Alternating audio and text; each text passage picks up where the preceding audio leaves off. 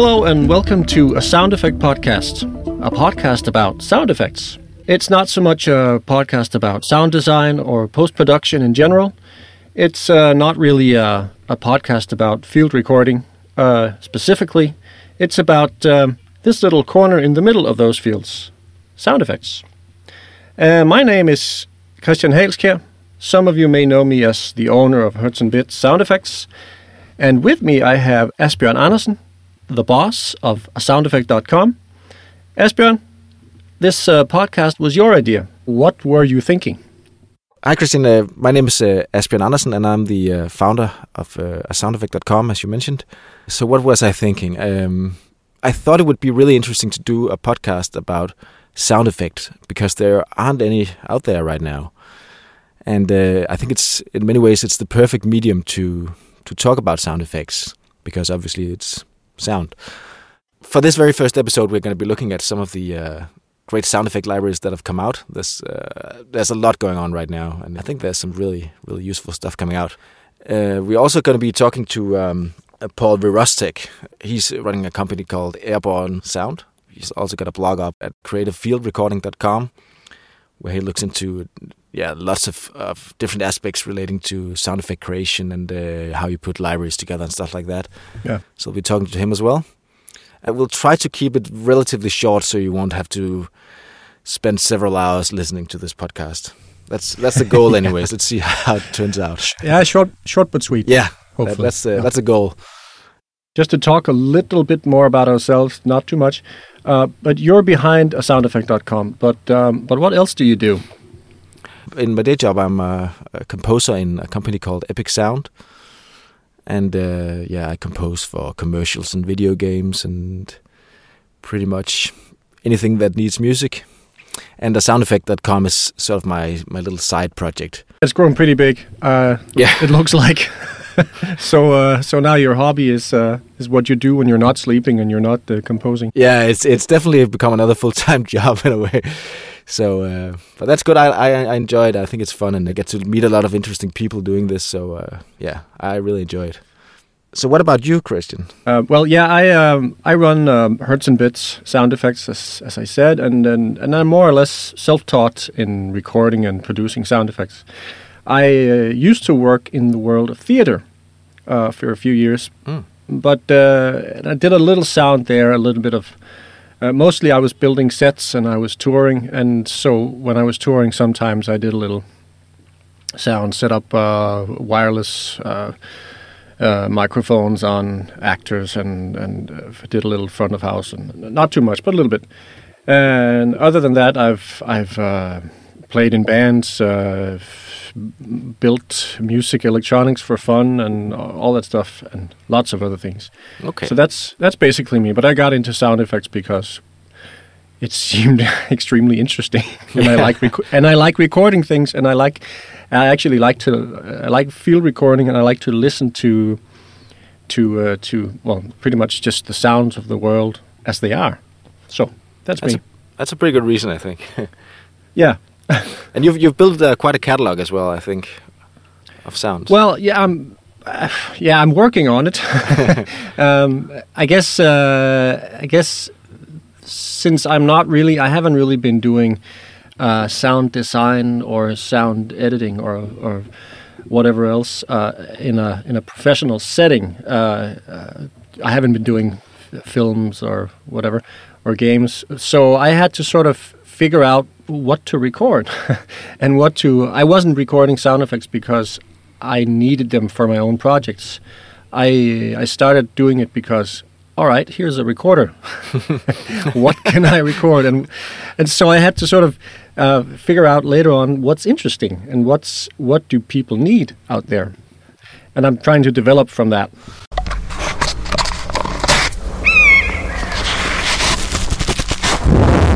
Welcome to the SFX highlights section of the Sound Effect podcast.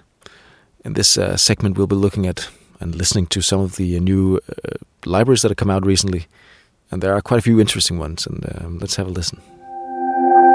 The first one I'd like to highlight in this episode is one called Mouse and Keyboard, or just MAK.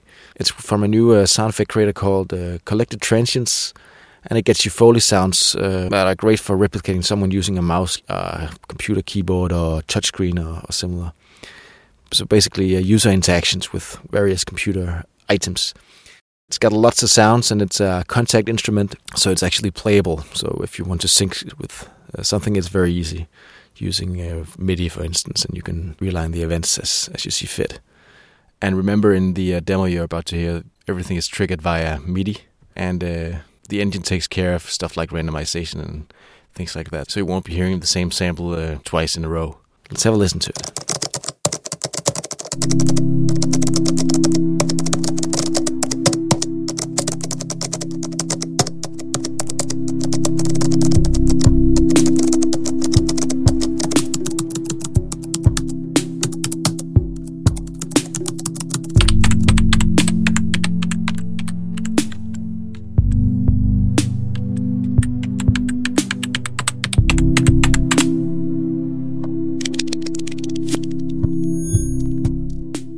Another highlight is the Yellowstone library. It's done by Tim Nelson, who's worked on numerous Hollywood productions. He's really been involved in a lot of interesting projects, and these are some of his favorite sounds, actually. Perhaps unsurprisingly, it's captured in Yellowstone National Park, and it's got recordings of geysers, bubbling mud pots, and hot springs, and water streams, and anything geothermal, basically. And it comes with about, I think it's 120 files, and it's I think it's more than 3 hours of recordings from Yellowstone, so there's lots of interesting stuff there. Listen to one of the demos.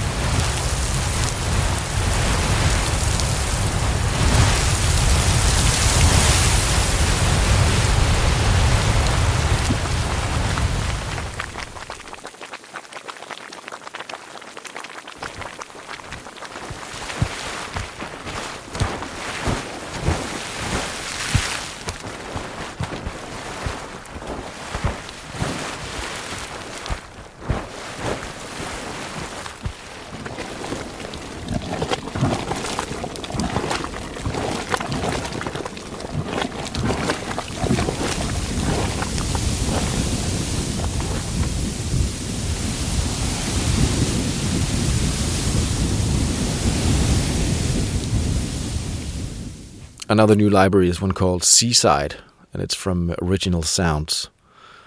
It's recorded in Japan and in Normandy in France, and it gets you, I guess you guessed it, sounds of the sea, basically, sounds of the ocean. And it's recorded at piers and at marinas and harbors and beaches in Japan and France. And it's very atmospheric, I think. Some very nice recordings. And if you're looking for seagulls, you've got those as well, obviously.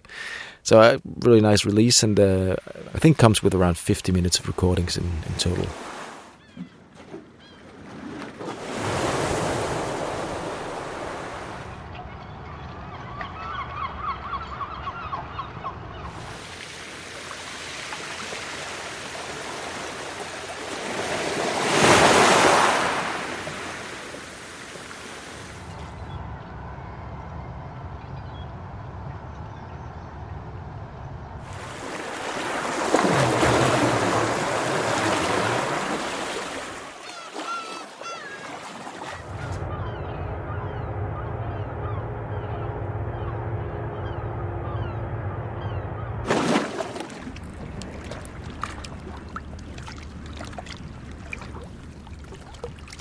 Another interesting release is the Cinematic Darkness bundle from German sound effect creators Boom. It's got loads of, obviously scary sounds, drones and blasts and screams and stutters and generally pretty creepy noises. And it comes with thousands of sounds, and I think it's around 15 gigabytes or so. And it comes with both a construction kit version and a designed version. So if you're just looking for a quick solution, the designed one is pretty useful. And if you want to dive a little deeper, the construction kit pack is, that's just loads of material basically.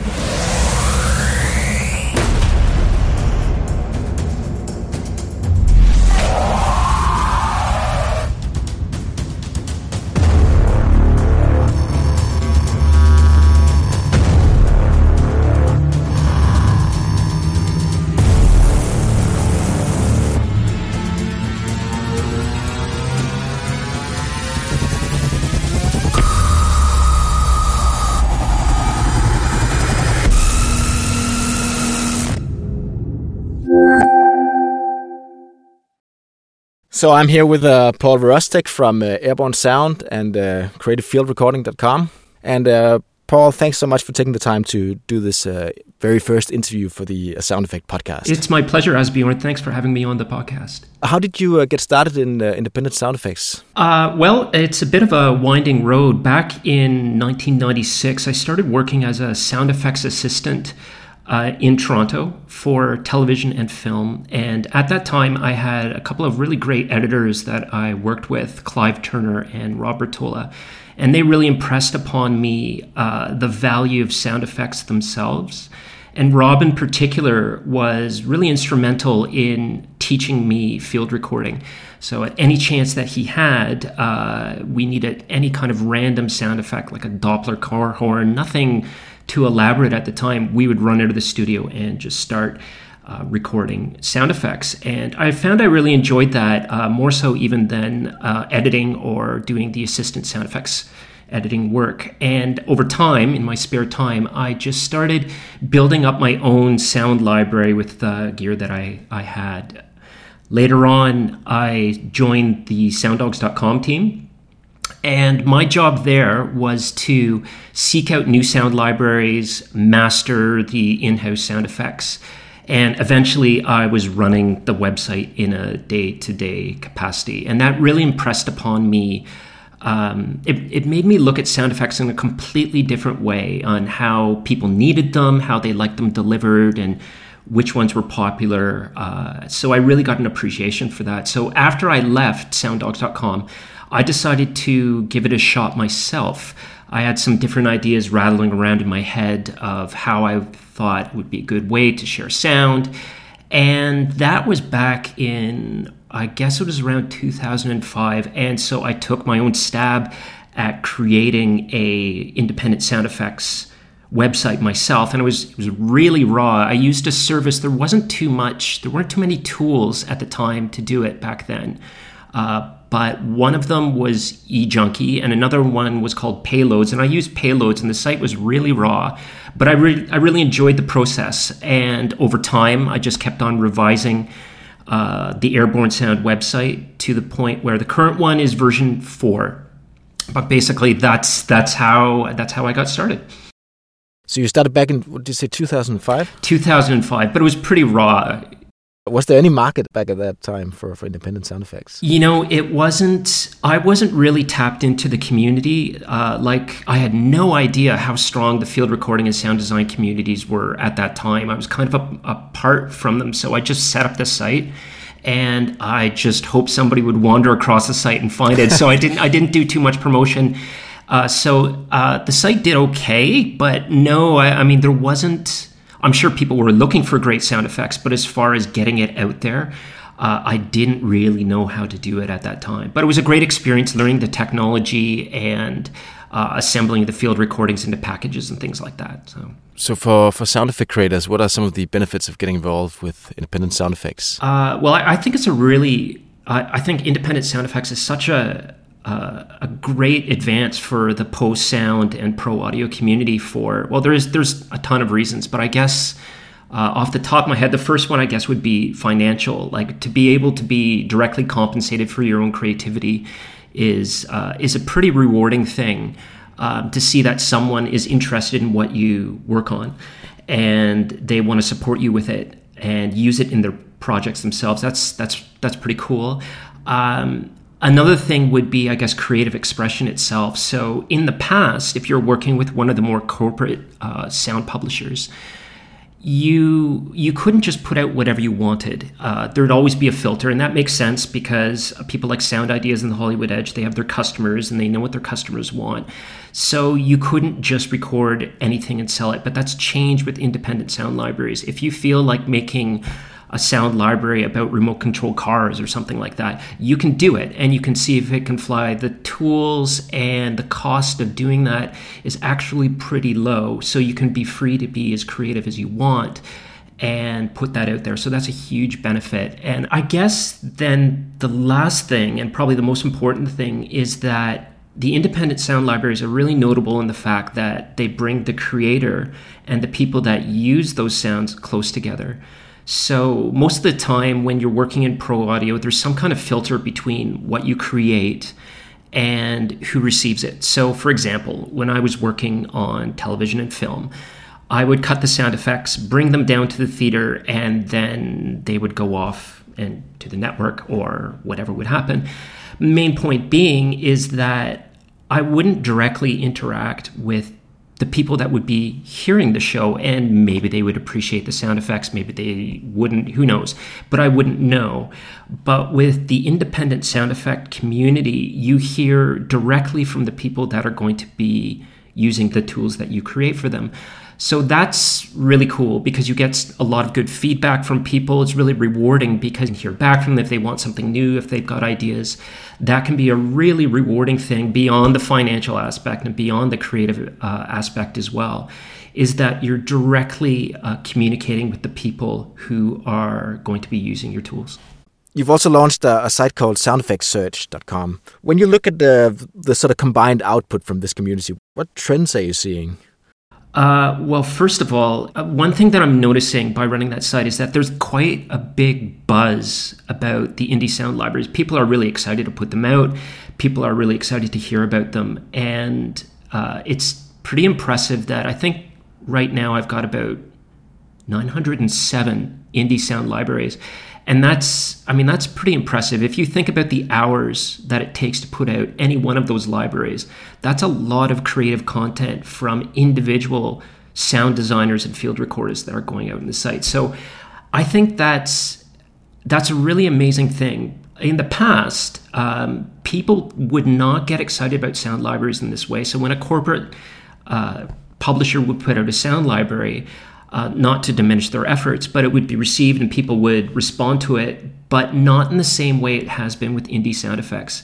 It seems like when Tim Preble puts out a sound library, or Frank Bree puts out a sound library, or Michael Raphael, people are really excited about it. And it makes sense because they're putting out new ideas, they're taking risks in a way that the corporate sound publishers never really have before. And that makes sense because they have their customers and they've been doing things in a certain way. But with the independent sound community, you see that with these new libraries that are coming out, people are getting really excited about it. And as you noticed, there's been a huge bump in it. So I would say I launched Sound Effects Search in January, towards the end of January. But I was actually making a list of the sound libraries before that. And I could barely keep up in December and January. There were maybe 10 new independent sound libraries coming out a week. There's so much stuff coming out, which is really exciting to see. It's dropped off about a bit now in the last maybe month or so, but just the amount of highly specialized libraries that are coming out it's really impressive. So I would say that it's really healthy and there's a lot of content being produced. And just a huge buzz from and excitement about the new libraries that are coming out from people.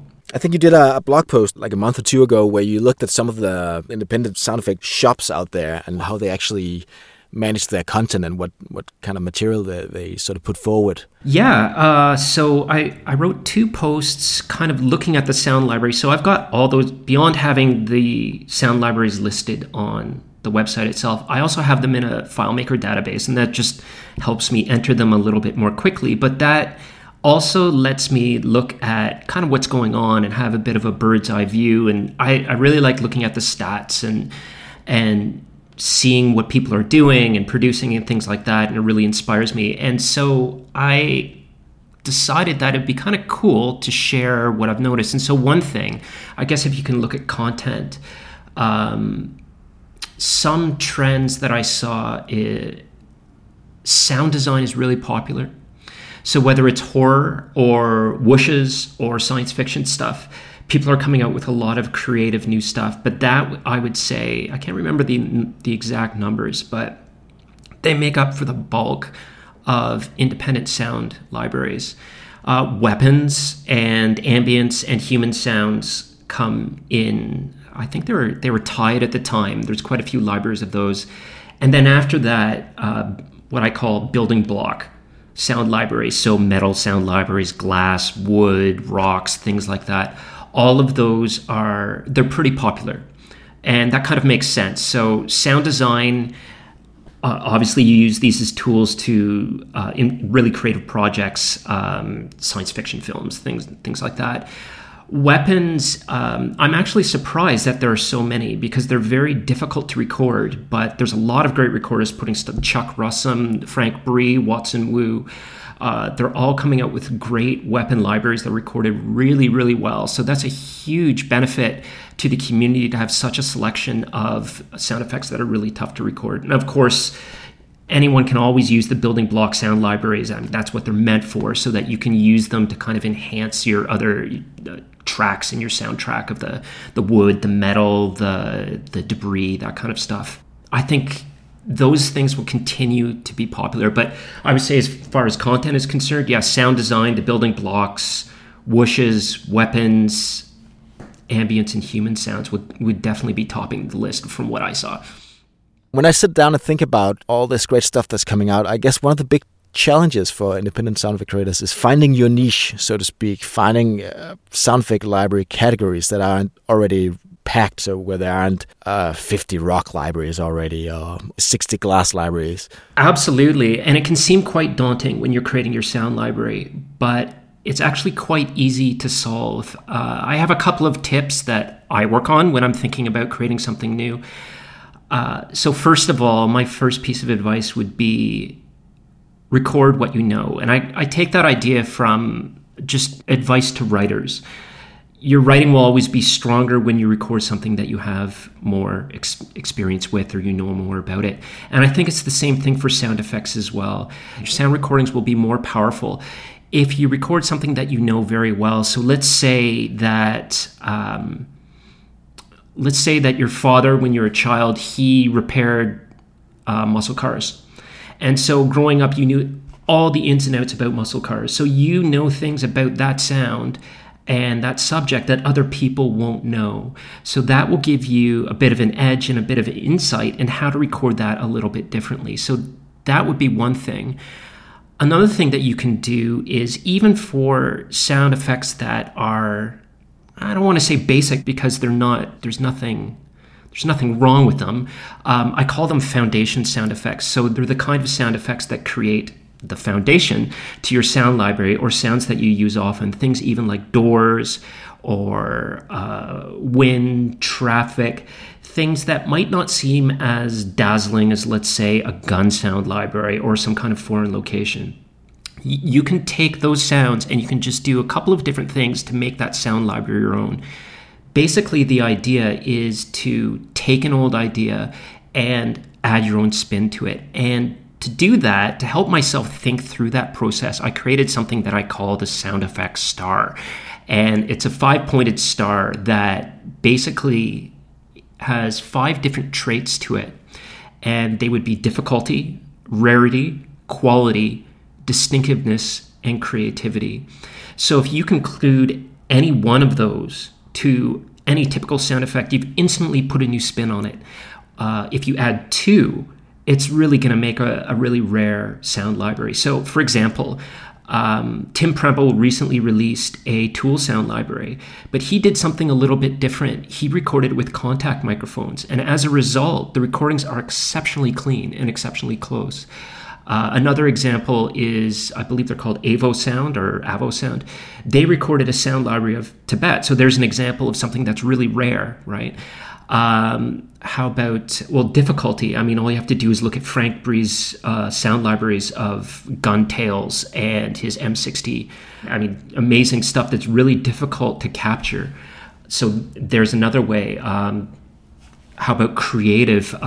Tim Preble, again, he recently released his Swish library, where he used a lot of different interesting props to create new sounds for whooshes and swishes, and he even sourced the community to get ideas for that kind of thing. And the guys at Sonic Salute created a moped library that's really cool. And so that's highly focused. So they covered that very, very well. If you use any one of those 5 things, so difficulty, rarity, quality, distinctiveness, or creativity, to any sound effect, you're going to be able to enhance it and add something new. So even if something seems common, so let's say a rock library, if you add any one of those qualities the more that you add, the better it's going to be. If you add them, you don't really have to worry about how common it is, because you can add something unique to it that says, oh yeah, you know what? I can hear Tim Preble in those recordings. That's his stuff. Or you could listen to Watson Wu's libraries of the race cars and know, okay, yeah, that's his material. That's what you want to do. You want to add something that kind of puts yourself in it and adds a different kind of spin to it to kind of make it yours. So it does seem like it's a daunting thing to see, okay, well, how do I come up with something original? But I think with tools like that, just stepping back and taking a different kind of look at it, a different kind of perspective, you can enhance a typical recording to make it sound a little bit differently. What do you think is more valuable in smaller sound effect libraries? Is it more variety with sort of mostly recordings of different but related subjects? Or should it be more detail, like many recordings of a few different subjects? Well, that's a good question. And I think it depends on what your aim is for the sound library. So, for example, if you're making a starter sound library, you want to cover a lot of ground, right? I call it a starter sound library is a collection that you could buy and will cover your bases adequately for, I don't know, for the majority of projects that you would come across. So one example would be probably the most popular starter sound library would be Sound Ideas 6000 series. Now, that's not an independent sound library, but you kind of get the idea where it would cover a lot of different sound effects that you would need. So getting the variety, it's definitely valid, but I would say the other option with detail, I think is a really good way to go. And I think that's useful because if you think about the way that people edit, the worst thing would be to have 5 servo sounds if you're trying to cut an entire Transformers film, for example. So you want to have a lot of variety, recorded at a lot of different perspectives. I remember cutting material where you only have 2 or 3 options and trying to fit them in. I mean, it just doesn't make editing fun. And you, as a result, you're not going to be as inspired. Your product may not be as great. So I would definitely say the more options that you can record with a variety of microphones, a variety of perspectives and distances is really important. And not just the technical aspects as well. I would say that performance, putting a little bit of spirit into things, doing things with softly and subtly, and then also something a little bit stronger and more aggressively. You need all those different variations to have a complete toolbox for a sound editor to be able to have the tools they need to be able to work the material into a soundtrack. Yeah. What are you seeing on your side? What's the more common approach? Is it customers going for something very specific, or is it sort of people going for these starter libraries? Overwhelmingly, it would be the specific stuff. And I think that has to do with what's out there. I don't think there are too many general independent sound effects libraries out there that mix a bunch of stuff, which kind of makes sense, right? I think a lot of these sound libraries are created when you've got a job and you need to record something in particular. So a pig library, or you need some debris, or you need a particular car for a character in a film. So you go out and you focus and you record on that one specific subject. And then later on down the line, maybe you turn it into a bundle that you're going to sell on your website. So it makes sense that right now, the independent sound library community is making packages that are focused that much. So for someone who's just starting doing independent sound effects, what kind of advice would you offer for them? Well, the first thing I would say is don't hesitate, get started. There are tons of sound editors that need good sound, and I believe that every sound designer out there has something valuable to offer. So I would say start recording right now and start building towards your sound library, making a sound library. It takes a bit of time, but I would encourage everyone to start creating something.